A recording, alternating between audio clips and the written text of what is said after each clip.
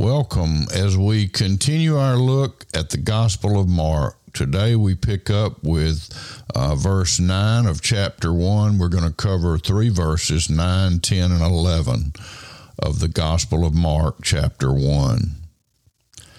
In those days, Jesus came from Nazareth of Galilee and was baptized by John in the Jordan. And when he came up out of the water, immediately he saw the heavens being torn open and the Spirit descending on him like a dove. And a voice came from heaven, "You are my beloved Son, with you I am well pleased." God bless this reading of his holy and precious word. Amen.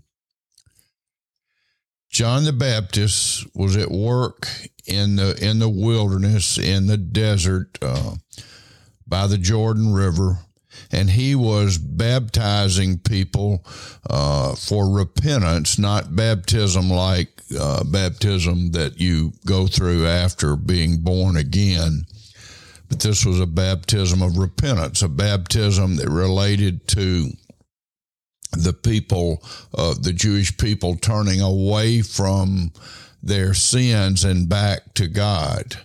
Now, it doesn't need to be said, but I'll say that obviously Jesus didn't have any need to be baptized for that purpose or any other purpose, but Jesus was doing this so that this is like the introduction of Jesus to the Jewish people as Jesus, as the Messiah. And so this is his coming out party, if you will.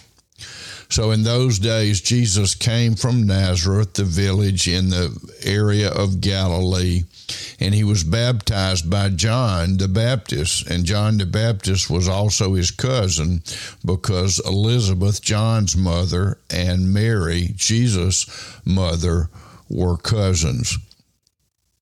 And we know that when Mary went to see Elizabeth, when she heard that Elizabeth was expecting, that John the Baptist leapt in Elizabeth's womb upon hearing the voice of Mary. So Jesus is coming to John to be baptized, and he was put under the water in the Jordan River.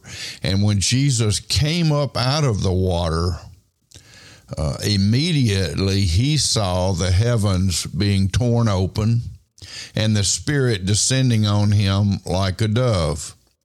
Now, this was not for Jesus' benefit. Jesus didn't need to be made aware of who he was. He didn't need to be acquainted with his relationship with God the Father, because he certainly knew that. He was fully man, but he was also fully God. He never ceased to be God, but he was man for a season from his conception until his crucifixion and burial and rising from the dead on the third day. So he saw the heavens being torn open, and the Spirit, and that, of course, Spirit is capitalized, referring to the Holy Spirit, who's often analogized or compared with a dove. And then the voice came. And again, the voice was not for the benefit of Jesus, but for the benefit of John the Baptist and others who were present. This is my beloved Son, and Son is capitalized. This is Jesus, the Messiah, the Son of God. Jesus, who has always existed as the third or second person in the Trinity, one God, eternally existing in three persons: God the Father, God the Son, Jesus, and God the Holy Spirit. One God existing in three persons in what's referred to as the Godhead. And so John the Baptist and anybody else who was present would know that God himself declared that Jesus is his Son, and not just that he's his Son, but that he is, with him, he is well pleased. Jesus is pleasing in every way. Jesus is perfect in every way. And that's the reason that Jesus was the perfect, appropriate, and only sacrifice in payment for our sin.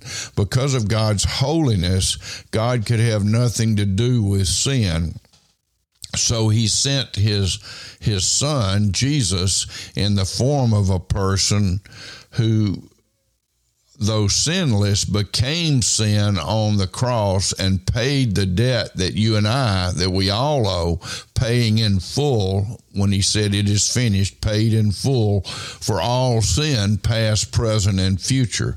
So he was the perfect propitiation, payment, atonement for sin. God is well pleased with him, and when we are born again in Christ, then we have that same standing. God is pleased with us because we are clothed, covered with the righteousness of Christ in Jesus. We thank God for Jesus, our Savior and our Lord. Amen. God bless you. Have a great, great day.